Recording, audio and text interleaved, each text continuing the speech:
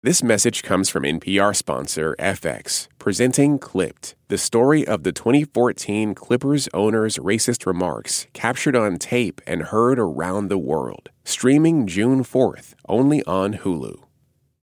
Just a quick note before we get started.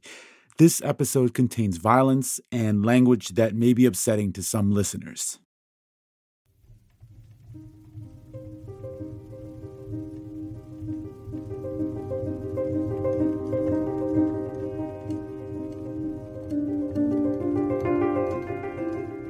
The whole history of the progress of human liberty shows that all concessions yet made to her claims have been born of earnest struggle. If there is no struggle, there is no progress. Those who profess to favor freedom and yet depreciate agitation are men who want crops without plowing up the ground. They want rain without thunder and lightning. They want the ocean without the awful roar of its many waters. This struggle may be a moral one, or it may be a physical one, and it may be both moral and physical, but it must be a struggle. Power concedes nothing without a demand. It never did, and it never will.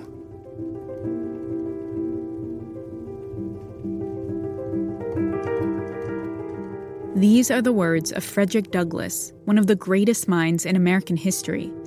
Born into slavery in the early 1800s, Douglass would live to see the Civil War, emancipation, Black men getting the right to vote with the 15th Amendment, and the beginning of the terrors and humiliations of Jim Crow. And through all of that, he kept coming back to one thing, a sacred right he believed was at the heart of American democracy: voting.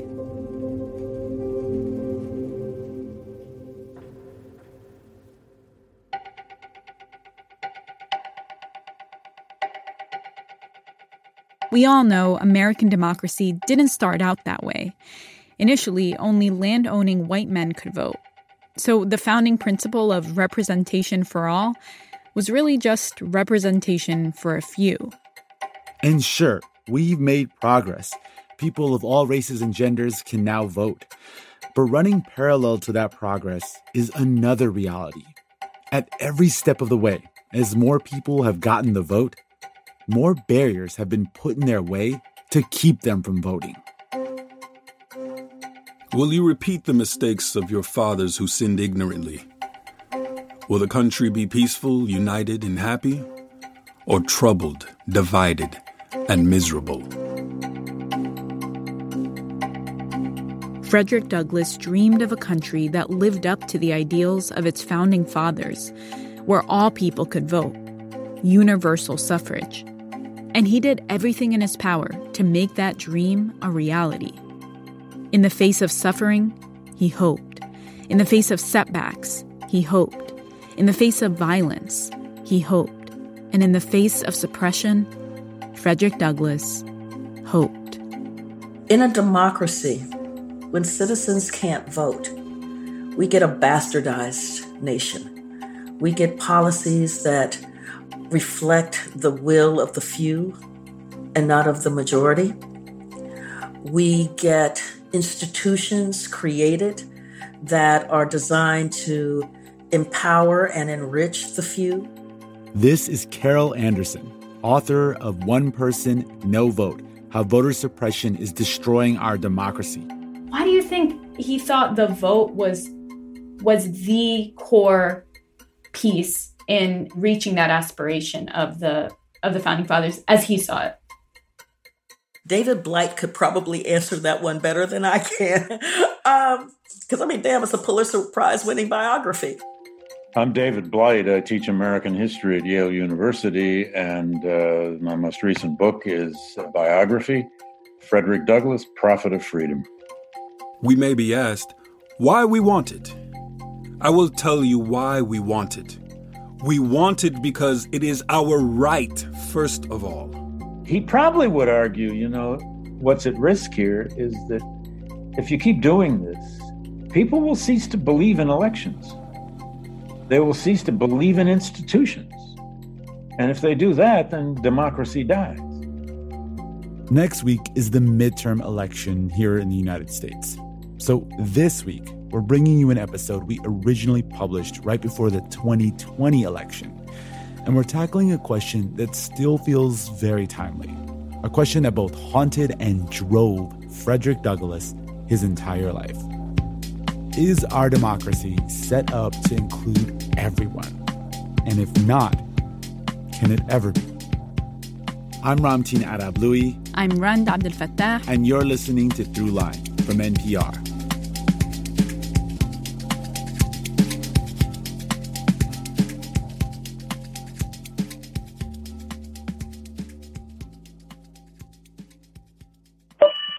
This is Brett from Dallas, Texas, and you're listening to Throughline by NPR. You guys make it, I can't even say it right. You guys make working these long, hard days outside a lot easier. Thank you. This message comes from NPR sponsor Squarespace. Kickstart or update written content on any website, product description, or email with Squarespace AI, generating instant, personalized results that know and show your brand identity. Explain what your site is about, choose your tone, and enter what you need to get short or long-form text. No matter the placement, Squarespace AI makes it easier to go live, stand out, and succeed online. Use code THROUGHLINE to save 10% off your first purchase of a website or domain. On this week's Wild Card, we talk with Issa Rae about those moments where our lives could have gone another direction. Definitely wasn't supposed to be with that guy at all. But I still think about it. I'm Rachel Martin. Issa Rae tells us how to make peace with the path not taken. That's on the Wild Card podcast from NPR, the game where cards control the conversation.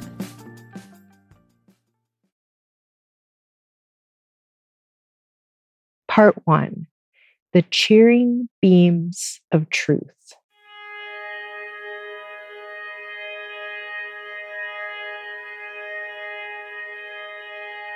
I was born in Tuckahoe near Hillsborough, and about 12 miles from Easton in Talbot County, Maryland.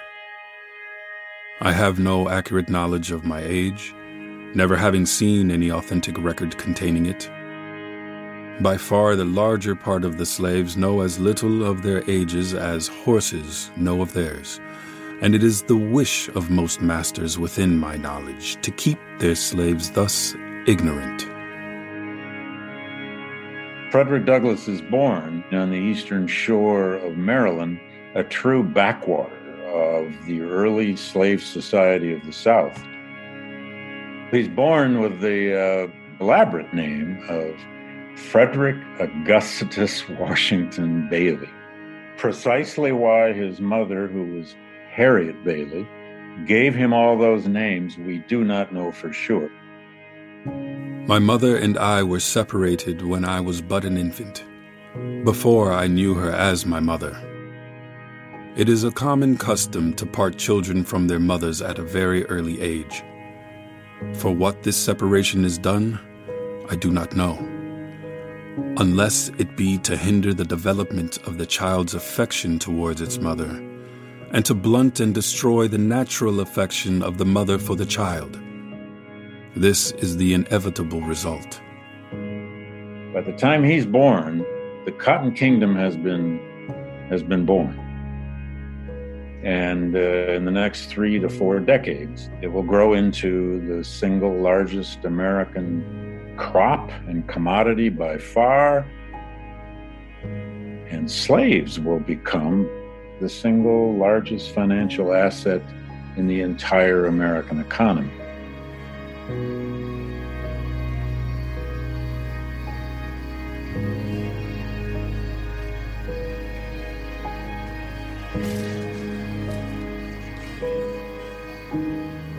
I have often been awakened at the dawn of the day by the most heart-rending shrieks of an aunt of mine, whom he used to tie up to a joist and whip upon her naked back till she was literally covered with blood.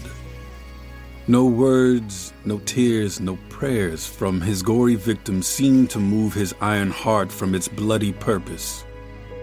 The louder she screamed, the harder he whipped. I'll be so glad when the sun goes down. When the sun goes down. I'll be so glad when the sun goes down. When the sun goes down. I was seldom whipped by my old master and suffered little from anything else than hunger and cold. I was kept almost naked, no shoes, no stockings, no jacket, no trousers. Nothing on but a coarse towel linen shirt reaching only to my knees. I had no bed. I must have perished with cold, but that the coldest nights, I used to steal a bag which was used for carrying corn to the mill. I would crawl into this bag and there sleep on the cold, damp clay floor, with my head in and feet out. My feet been so cracked with the frost that the pen with which I am writing might be laid in the gashes.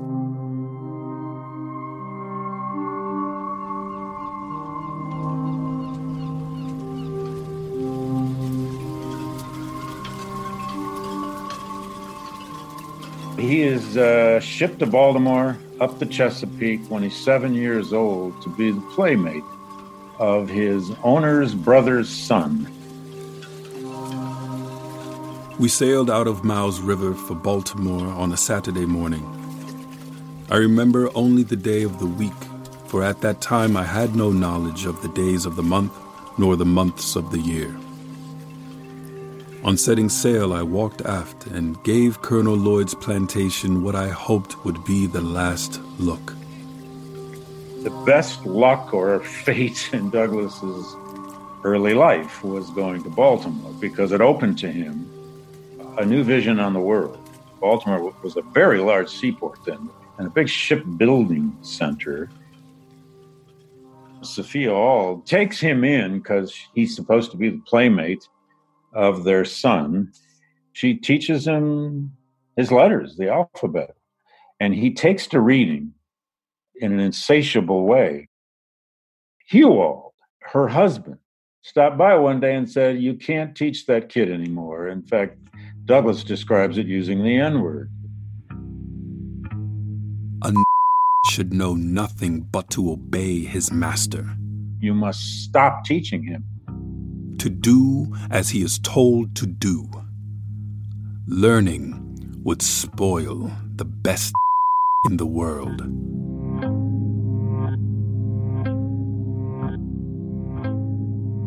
And Douglas says later, that was the first anti-slavery speech I ever heard.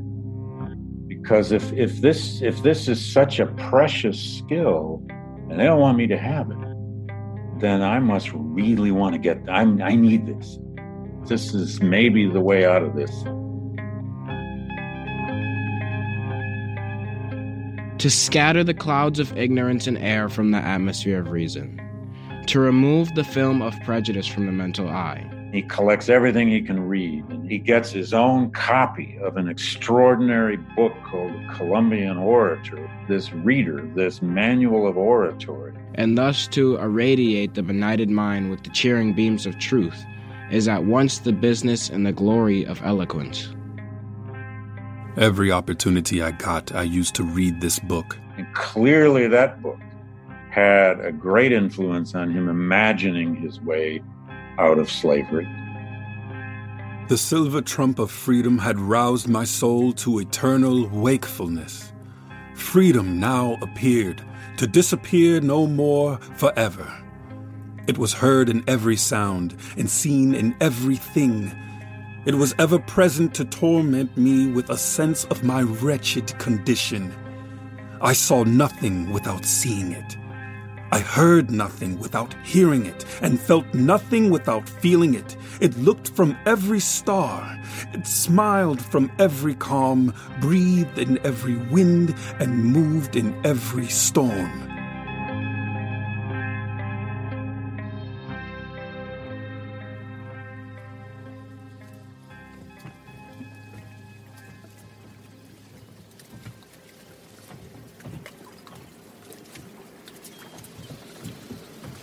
And he eventually, as a teenager, gets jobs down on the wharves In 1838, there were about 3,000 slaves in Baltimore, but there were about 17,000 free blacks. He lived amongst a large free black community, and he moves about with relative ease in that whole community, their churches, their debating societies, their social engagements.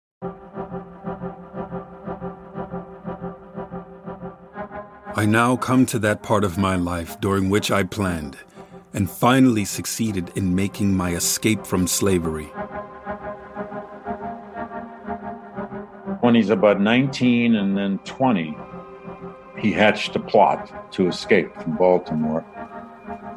He dressed as a sailor, which was not uncommon out of Baltimore. He wore a sailor's outfit. He had a sailor's broad-brimmed hat, and he had that big wide collar of a sailor boy. And he borrowed a sailor's identification papers from an old retired black sailor. And the plan, as he hatched it with the help of a few people, was to take the train. He bought a ticket. He took the train out of Baltimore. He escaped up through first Delaware, and then into Pennsylvania, and then from Philadelphia, a train all the way to Hoboken, which is where the train lines ended. And in a little boat, he crossed a little ferry. He crossed the Hudson River, and in 36 to 38 hours, by 3 different trains and 3 different boats, he reached New York City. He only had a few dollars in his pocket, and that copy of the Columbian Order in another pocket. The flight was a bold and perilous one. But here I am, in the great city of New York, safe and sound, without loss of blood or bone. It is a combination of sheer chutzpah and fear on one hand, and really good planning on another. The dreams of my childhood and purpose of my manhood were now fulfilled. A sense of loneliness and insecurity oppressed me sadly. A man, homeless, shelterless, breadless, friendless, and moneyless, is not in a condition to assume a very proud or joyous tone. I was not only free from slavery, but I was free from home as well. At this time, Anna, my intended wife, came on, for I wrote to her immediately after my arrival at New York, notwithstanding my homeless, houseless, and helpless condition, informing her of my successful flight and wishing her to come on forthwith. Anna Murray, she was a free black woman, born free, out on the Eastern Shore, only about 3 miles from where Fred was born. They meet in Baltimore in his late teen years. She worked as a domestic, a servant. The word gets quickly to Anna. She had her bags packed, and she arrived in New York. They were married in the home of David Ruggles, who was the African-American kind of local leader of the New York variation of the Underground Railroad. They were married in his parlor. She wore a purple dress.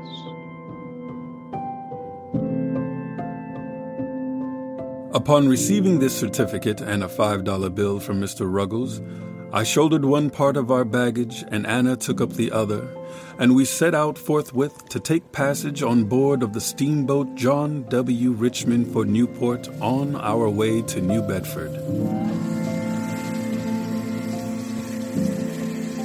New Bedford was well known as a kind of a haven for fugitive slaves, and he is a fugitive slave, let's remember that. He can be captured any time. And there, The second morning they were in New Bedford, they were staying in the home of a free black family named Johnson. Mr. Johnson says to Frederick, "You need a new name. You got to change your name now." And Johnson happened to be reading, according to Douglas, Sir Walter Scott epic poem, Lady of the Lake. And the hero, or the leader of one of these Scottish clans, was named Douglas. And Johnson suggested this name to Douglas, and he said, "Oh, I like that name, strong name, but I'll add an S." And he did.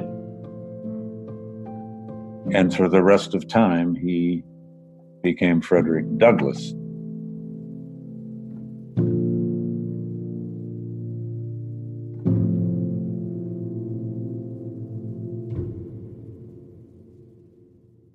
One of the first things he does as a fugitive slave, as a 21-year-old, is to register to vote.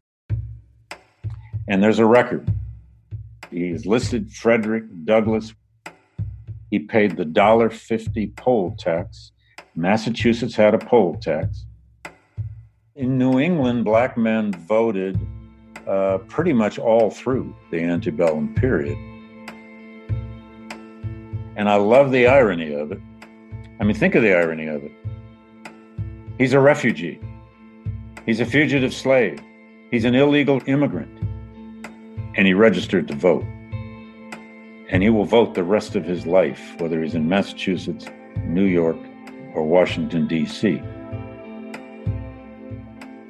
Which tells us something about what he thought about that particular right and power.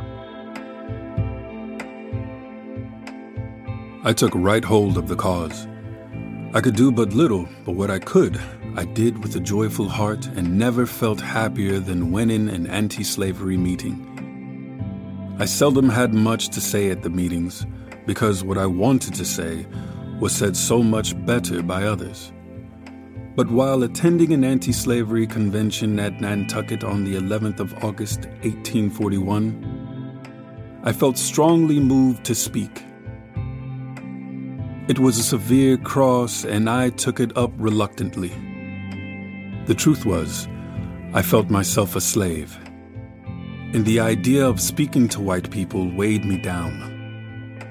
I spoke but a few moments when I felt a degree of freedom and said what I desired with considerable ease. From that time until now, I have been engaged in pleading the cause of my brethren. Frederick Douglass begins his crusade for universal suffrage, voting for all, when we come back.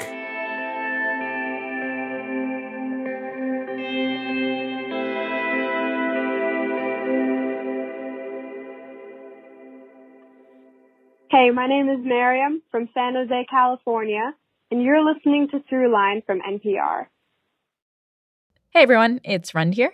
If you're looking for ways to support Throughline and get a little something for yourself, you should get Throughline Plus. It really helps our show. Plus, you won't have to listen to sponsored messages anymore. Start by clicking the subscribe button on our show page in Apple Podcasts.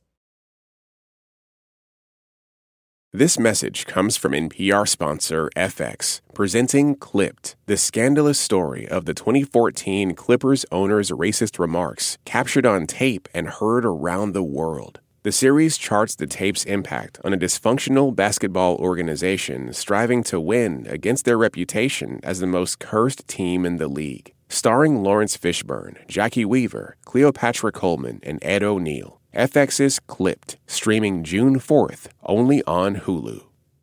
On the TED Radio Hour, in the middle school cafeteria, Ty Tashiro always sat with his equally nerdy buddies. The socially awkward kids who were the furthest thing from cool. And he often wondered, why am I so socially awkward, and what am I going to do about that? Now Ty is a psychologist and expert on awkwardness, and he has some answers. That's on the TED Radio Hour from NPR. Part 2, The Sacred Right.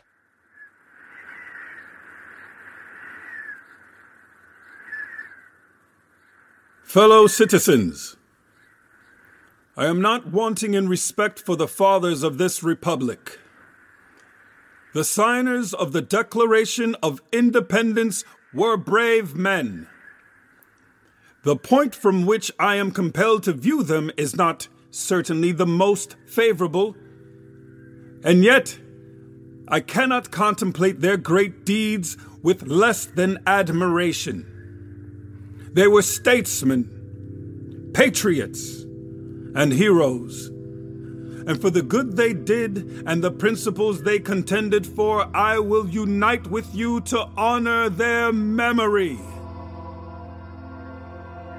From the very moment he gets on a platform as a speaker, as early as 1841, and then endlessly across the North as the itinerant abolitionist orator in the 1840s into the 1850s, Douglass was a firm, fierce believer in what the 19th century loved to call the natural rights tradition. And what we generally mean by that is that tradition of inalienable rights, rights that are either from God or from nature.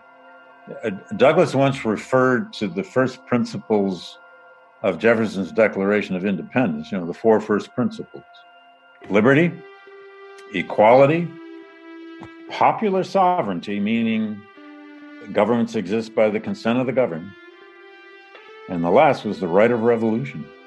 Exactly what he meant by equality, has always been open to debate. But Douglass loved those principles, loved those creeds. He loved the Declaration of Independence in that sense. He didn't like the way it was practiced, but he loved the creeds. What have I, or those I represent, to do with your national independence? Are the great principles of political freedom and natural justice embodied in that Declaration of Independence extended to us? I say it with a sad sense of the disparity between us. He said natural rights are like the air you breathe. They belong to no one group, no one person, no one country. They belong to everybody. And the right to vote to Douglass in something called a republic, if it could ever live up to those creeds, was the most sacred right of all. He saw it not just as a kind of human right to participate in one's political system, but he saw it as a power by which people could protect themselves. That's a little hard sometimes in our world, 21st century, especially with young people, to convince them, your right to vote is a way to protect yourself. Douglass really believed that, and he said it 1,000 times over, that the right to vote for African Americans in particular, especially once they were liberated by the Civil War, was their greatest self-protection.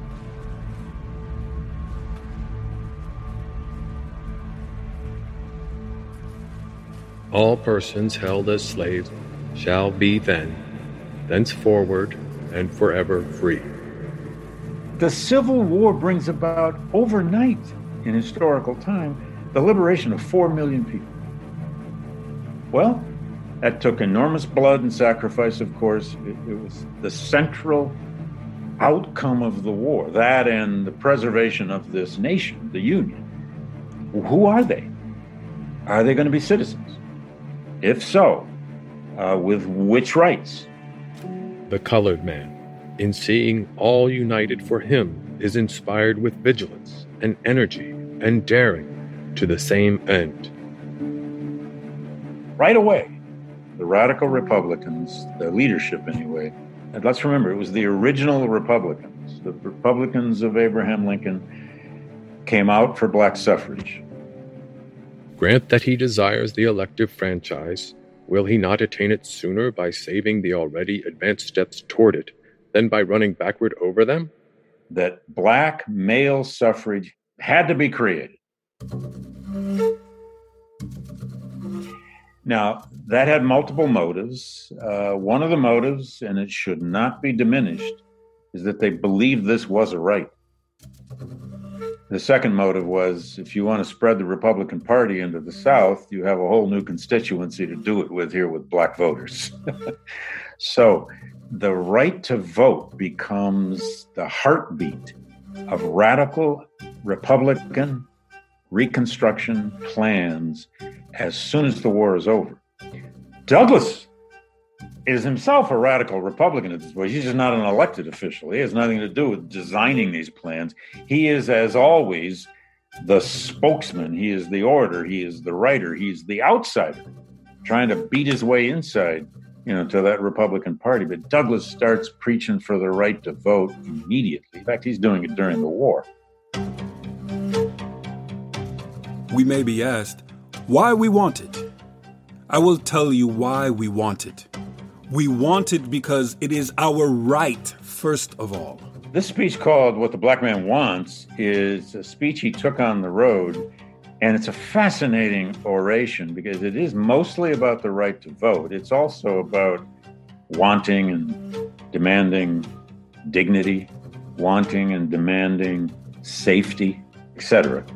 I hold that women, as well as men, have the right to vote, and my heart and voice go with that movement to extend suffrage to women. But that question rests upon another basis than which our right rests. He especially used the idea of the service and sacrifice of black soldiers. If we are, human enough to serve in uniform, if we are human enough to go die in war for the country, then we are human enough to have the right to vote. If we are capable of this, then we are capable of that. By depriving us of suffrage, you affirm our incapacity to form an intelligent judgment respecting public men and public measures. You declare before the world that we are unfit to exercise the elective franchise and, by this means, lead us to undervalue ourselves.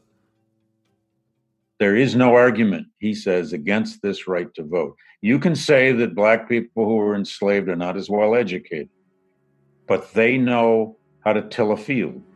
They know how power gets used because it's been used on them for generations. They know how political will is based on how you can bend it out in society. They know something about economic power because they were slaves living under this system. So he says over and over and over, don't tell us we're not educated as a means of not letting us vote. Help us get educated, and we'll show you how to vote.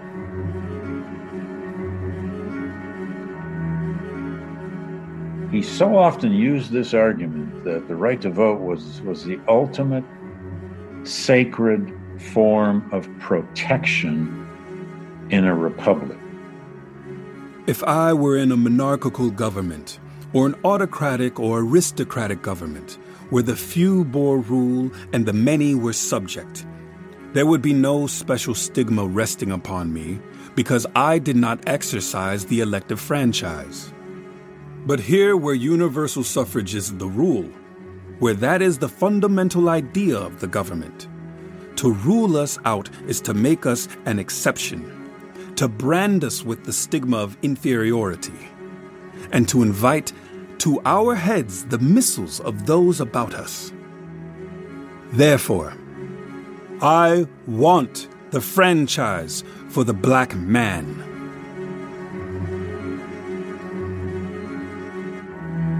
Douglas had this sense that voting wasn't just as individuals. Douglas's view of this was you don't just vote as an individual.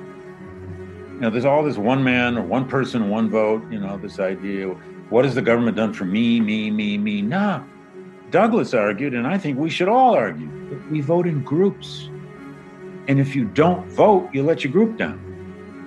We don't just go vote as alienated single individuals. We vote in blocks. And he made that argument right away that black folk, especially in the heavily black populated regions of the South, could become a powerful voting bloc.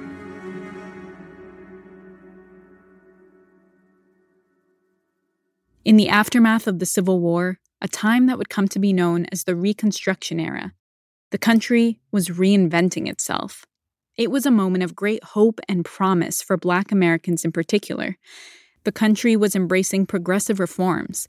Black politicians were being elected to Southern state governments and even to Congress for the first time.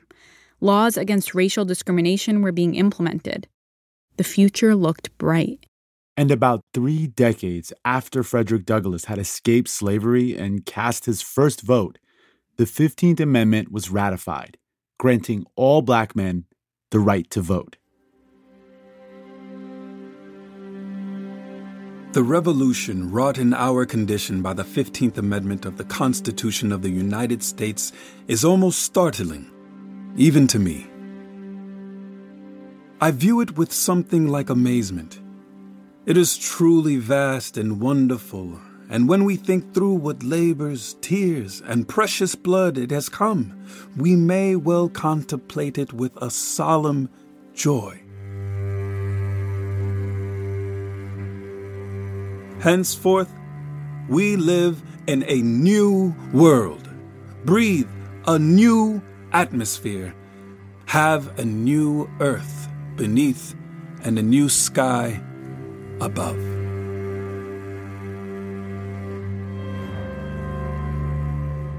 Probably the most openly hopeful brief period of Douglass's life was from about 1867 to 1870 or so. During that brief moment, that window, he writes a speech that he took on the road for a while called The Composite Nation. We stand between the populous shores of 2 great oceans. Our land is capable of supporting 1/5 of all the globe. All moral, social, and geographical causes conspire to bring to us the peoples of all other overpopulated countries. Europe and Africa are already here, and the Indian was here before either. This is an amazing speech where Douglass says, the United States now has a chance to do what no other people have ever done, to create a republic with people from all corners of the world, of all colors, all religions and ethnicities, can come together and all live under the same constitution, now a new constitution, and the rule of law. He says, no one's ever done this. No one's ever accomplished this in a republic. We have that chance. We have a chance to create, he says, the composite nation.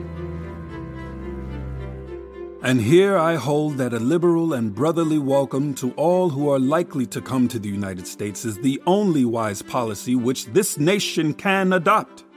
In the middle of this speech, he makes a vigorous case for Chinese immigration, which is just becoming a big issue in the 1860s and especially by the 70s. And the speech is amazing. He says, look, Americans, and by that he means white Americans, he says, get ready. The Chinese will come. The Chinese are coming. Do you ask if I favor such immigration? I answer, I would. They're the biggest civilization in the world. Would you have them naturalized and have them invested with all the rights of American citizenship? I would. They've created a culture for 3,000 years. Let's absorb that culture. And it's so hopeful. You read it, God, it sounds like, it sounds like a multiculturalism manifesto from some school district in 1998, or it sounds like the mission and diversity statement of a university or a company today. But it's rooted in, this is so important to understand about him, and other abolitionists too, it's rooted in the belief now that not only had they won the war, but they had recreated a different America. They had reinvented the republic, that it's the second republic now.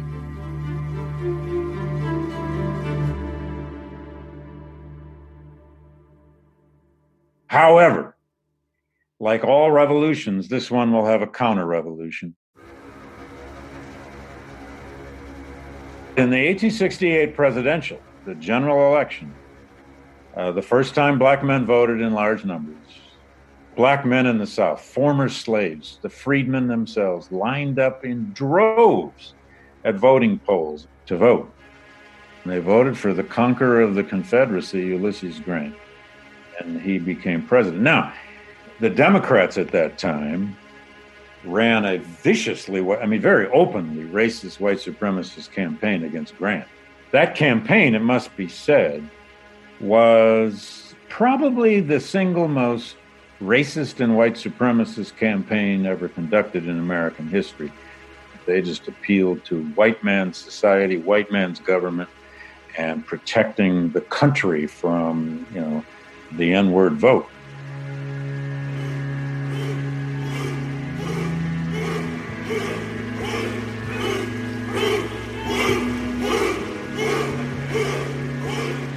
And in the wake of the 1968 election, even during that election, this counter-revolution by the white South was wreaked upon Black Americans. It was wreaked upon freed people.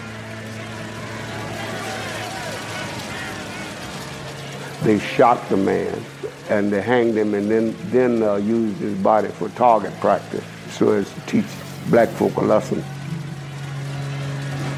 The emergence of the Ku Klux Klan and many other imitators, many other kinds of terrorist groups, vigilante groups across the South, who will wage a informal, largely vigilante terror war against Republican politics, black politics, and the black right to vote, using terror, using violence, using intimidation, and using virulent, white supremacy. I remember my mother taking us to the back of the house and pulling down the blinds and closing the curtains because the Klan was marching.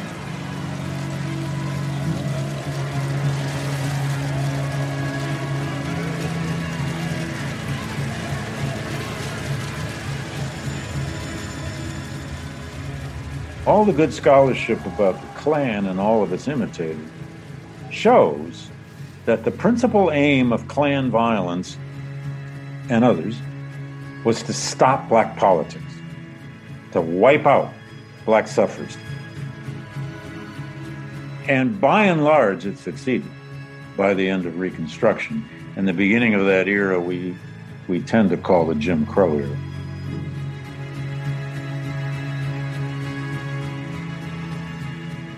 The Jim Crow era would last almost 100 years and would be defined by the violent, systematic oppression of Black Americans across the South.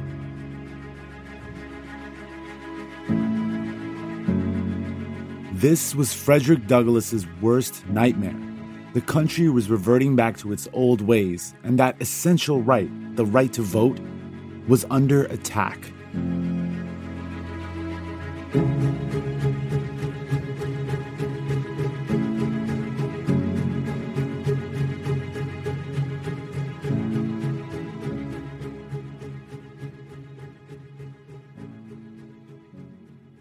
Hi, this is Audrey calling from Lancaster, Pennsylvania, and you're listening to Throughline from NPR.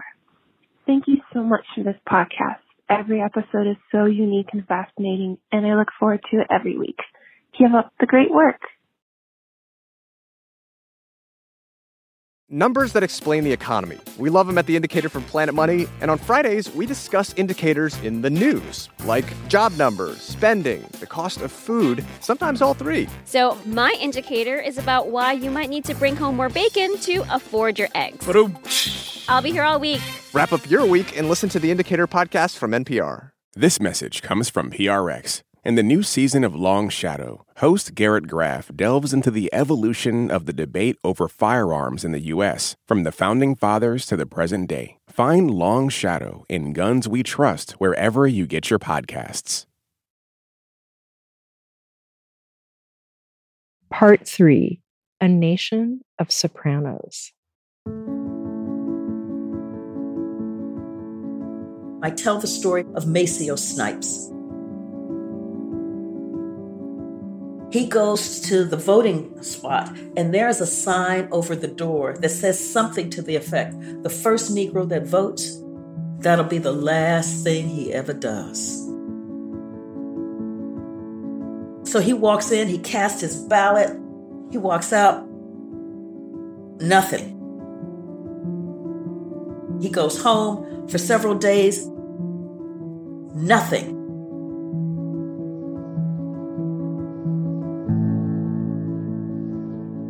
And then there's a knock on the door. And he goes out on his front porch and he sees a white man, and then he sees 3 additional white men, and then he hears, and it's a firing squad. And they laid Maceo out, shot him. He was the only Black person to vote in Taylor County, in Georgia. Our nation is rich with these stories. So this battle over the right to vote is bloodstained, it's terror-filled. Though we have had war, reconstruction, and abolition as a nation, we still linger in the shadow and blight of an extinct institution. Though the colored man is no longer subject to be bought and sold, he is still surrounded by an adverse sentiment which fetters all his movements. In his downward course, he meets with no resistance, but his course upward is resented and resisted at every step of his progress. At times it causes a real despair for him and for others in the former abolitionist movement. Do you ask me how, after all that has been done, this state of things has been made possible? I will tell you. Our Reconstruction measures were radically defective. So, yeah, as he grows older, this defeat of Reconstruction becomes, in some ways, the most difficult thing in his life to assess, to incorporate into his vision of America. But the thing that sustained him, right or wrong, naive or not, was this faith in natural rights. By law, by the Constitution of the United States, slavery has no existence in our country. The legal form has been abolished. By the law and the Constitution, the Negro is a man and a citizen and has all the rights and liberties guaranteed to any other variety of the human family residing in the United States. And sometimes he got accused of being out of touch and naive by the next generation of Black leadership. Some said, what we need is more economic change. What we need is more capital. What we need is economic rights, not just always the right to vote. Some accused him of being a little naive about his faith, in political liberalism, in law, and voting. And eventually Douglass did travel to the Deep South. He went all the way to Florida on one trip. He went all across Georgia, Alabama on another trip. These are in the 1880s, early 1890s. He says, let's remember the bitterness and the hatreds of the slaveholders we have just defeated may only now be worse because they're defeated. They left the former slave completely in the power of the old master, the loyal citizen in the hands of the disloyal rebel against the government.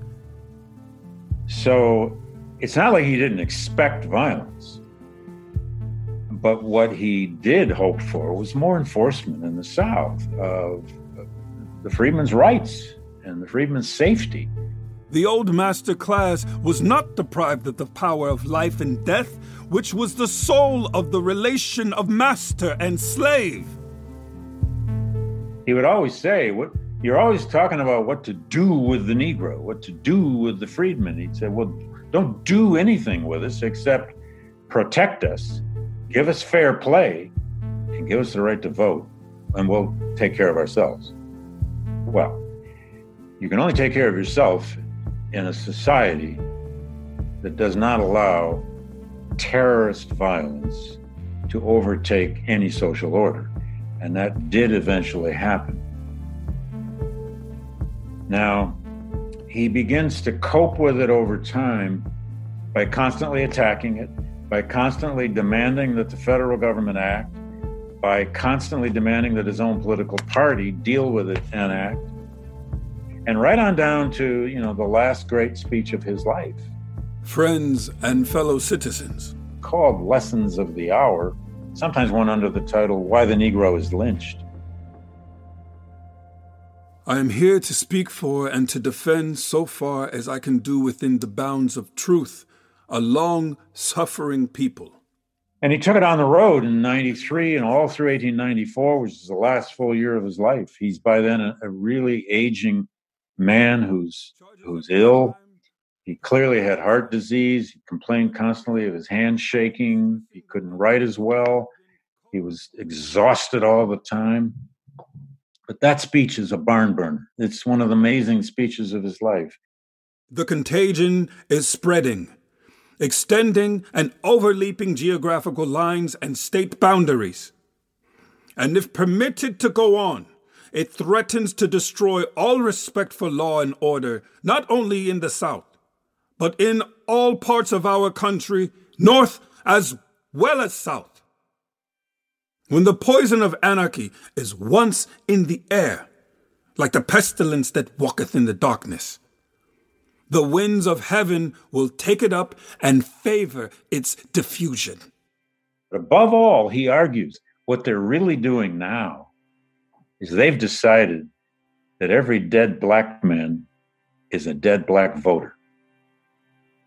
They are trying to use now the last weapon they have, which is terror, to obliterate what's left of black political activity, black political action. Basically, he is saying, if we didn't have this right to vote, they probably wouldn't be killing us. It's our politics and our quest for power, both economic and political, that they really want to kill.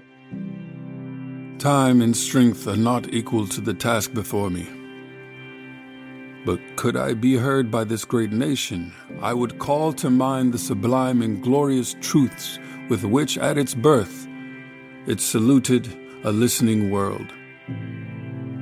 Its voice then was as the trump of an archangel summoning hoary forms of oppression and time-honored tyranny to judgment.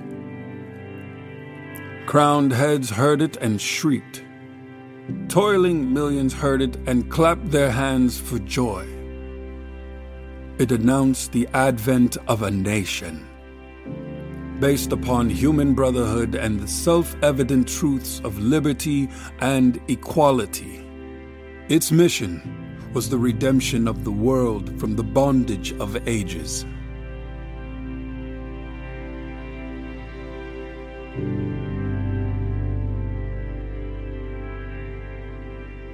Frederick Douglass continued to fight for universal suffrage, for a truly representative and fair democracy, till the very end. He died of a heart attack in 1895 after attending a meeting at the National Council of Women, an organization working to get women the right to vote. 25 years after he was gone, women would finally get that right. But as was the case throughout Douglass's life, progress was never far from disappointment.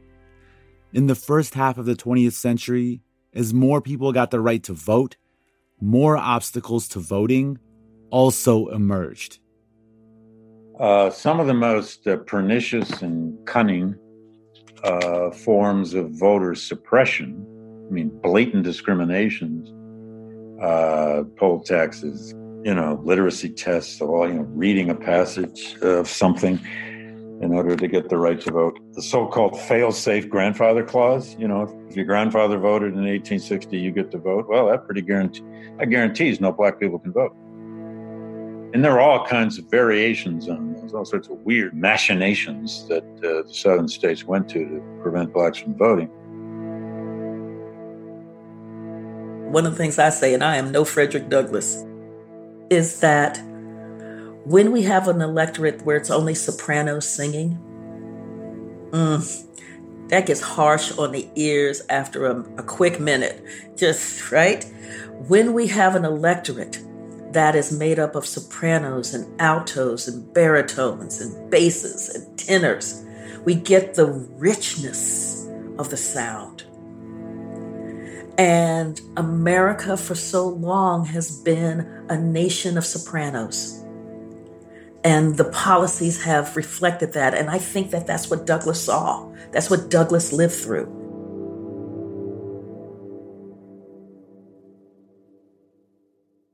By the early 1940s, as the U.S. was gearing up to enter World War II, the terror and voter suppression tactics of the Jim Crow era had taken a massive toll. Frederick Douglass's worst fears had been realized. Black suffrage was almost non-existent in the South. Only 3% of African American adults were registered to vote in the South. And the states are yelling, states' rights, states' rights, states' rights.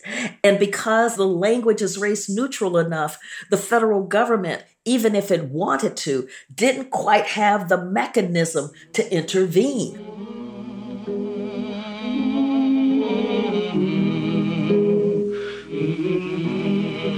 Warnings of arrest, threats of jail terms, and violence all fail to put out what burns in the hearts and minds of the youngsters. 1964 looks like it might be the year of the ballot or the bullet. The command of the Constitution is plain. It is wrong, deadly wrong, to deny any of your fellow Americans the right to vote in this country. On August 6, 1965, President Lyndon B. Johnson signed the Voting Rights Act, which outlawed the discriminatory voting practices of the Jim Crow era, things like literacy tests and the grandfather clause. This was a big deal. The federal government was finally taking a firm stance against voter suppression. At times, history and fate meet at a single time, in a single place, to shape a turning point in man's unending search for freedom. We'll hear argument first this morning in Case 1296, Shelby County versus Holder. Mr. Ryan? Fast forward to 2013. The Supreme Court is deliberating whether key parts of the Voting Rights Act are constitutional. Now, the question is it rational to do that? And in a 5-4 ruling, they decide that crucial parts of the act are unconstitutional. Chief Justice John Roberts explained the court's decision. I think what we're talking about here is that Congress looks and says, well, we did solve that problem. As everyone agrees, it's been very effective. Section 5 has... Roberts ruled that racism wasn't like it was back in the 60s. I mean, we have overcome. You have a different constituency from the constituency you had in 1964. But coming to the point, then if you think there is that we have all of these black elected officials. And so the Voting Rights Act feels really archaic, a relic of a bygone era, instead of a vibrant law that is doing the work of democracy. Problem was, of course, racial discrimination hadn't evaporated in those 4 decades. It is still a grim reality of voting in America. And Shelby v. Holder only made things worse. Voter ID laws have been passed in so many states you can't count them now. And in many cases, especially this affects the black community in the South where people don't have driver's license. They don't own a state-issued ID. I mean, all these methods the Republicans are using in many, many states, reducing hours of voting, reducing days of early voting, reducing numbers of polls, fighting now over mail-in ballots. I mean, we like to treat this kind of disfranchisement as some kind of relic of the past. No. In the 2018 election, I voted early so that I could drive folk to and from the polls. Because here in Georgia, they had shut down over 200 polling places, and the majority of those in minority and poor communities. And one of the women that I drove, she was like 90. And we go to the polls, and And they're like, how you doing, miss? You know, and they name her, call her name. And she's like, I'm fine. And like, we got to see your ID.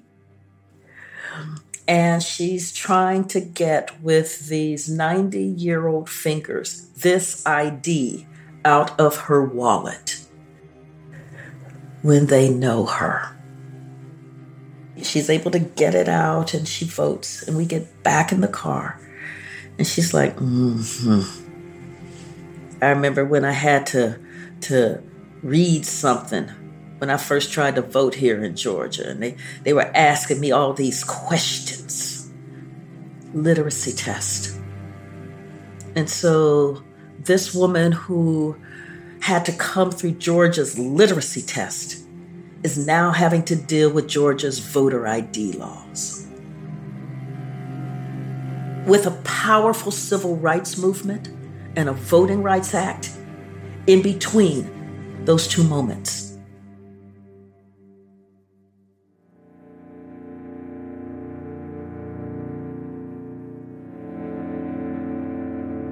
This is why history matters. So if we're just picking up and seeing something now and we're treating it like it's new, then we don't understand the roots of how we got here, how this thing has evolved and not evolved over time.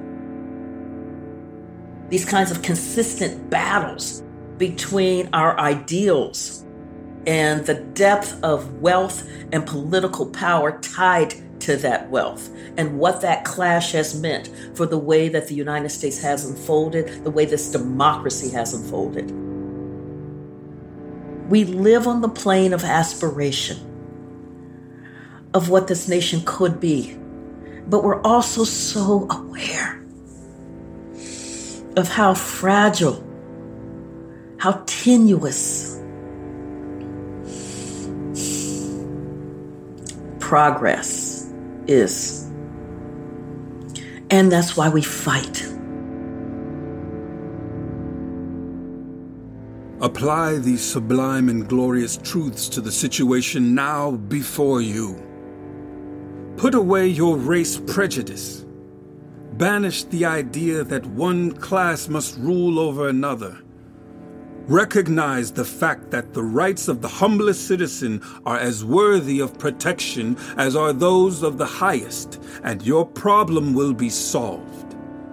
And whatever may be in store for it in the future, whether prosperity or adversity, whether it shall have foes without or foes within, whether there shall be peace or war, based upon the eternal principles of truth, justice, and humanity, and with no class having any cause of complaint or grievance, your republic will stand and flourish forever.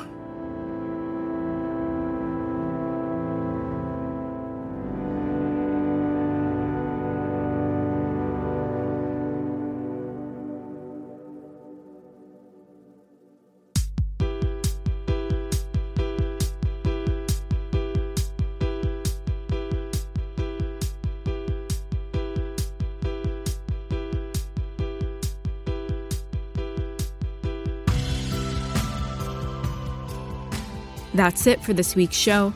I'm Rand Abdel Fattah. I'm Ramteen Arablouei, and you've been listening to Throughline from NPR. This episode was produced by me. And Jamie York, Lawrence Wu, Lane Kaplan-Levinson, Julie Kane, Victoria Whitley-Berry, Parth Shah. I'm Jose Rufino. I played Frederick Douglass. Fact-checking for this episode was done by Kevin Vogel. Thank you to the Lawyers Committee for Civil Rights Under Law for helping us get connected to people on the ground who have experienced voter suppression directly or are working hard to fight it. If you have any questions or concerns about your voting experience, you can call the Election Protection Hotline at 866-OUR-VOTE. That's 866-687-8683. You can also call your local election or political party officials. Thanks also to Kendall Simon Wood for his voiceover work. And a special thanks to Beth Donovan and Anya Grunman. Our music was composed by Ramteen and his band, Drop Electric, which includes Naveed Marvi, Sho Fujiwara, Anya Mizani, Additional music was written by Hania Rani, and additional field production was done by the one and only Rumi Bayonet Arablui. And as always, if you have an idea or like something on the show, please write us at throughline@npr.org or find us on Twitter @throughlinenpr. Thanks for listening, and please don't forget to vote.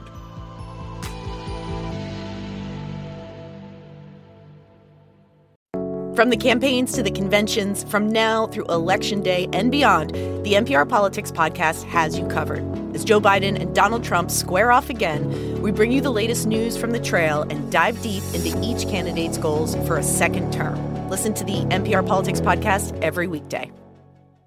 The Bullseye Podcast is, according to one journalist, the, quote, kind of show people listen to in a more perfect world. So make your world more perfect. Every week, Bullseye puts the pop in culture, interviewing brilliant authors, musicians, actors, and novelists to keep you on your pop culture target. Listen to the Bullseye Podcast, only from NPR and Maximum Fun. NPR's editorial independence and integrity is non-negotiable. It's the reason why so many listen to 1A's Friday News Roundup. You'll get analysis and insight from the world's best correspondents. Listen to 1A's Friday News Roundup, only from NPR.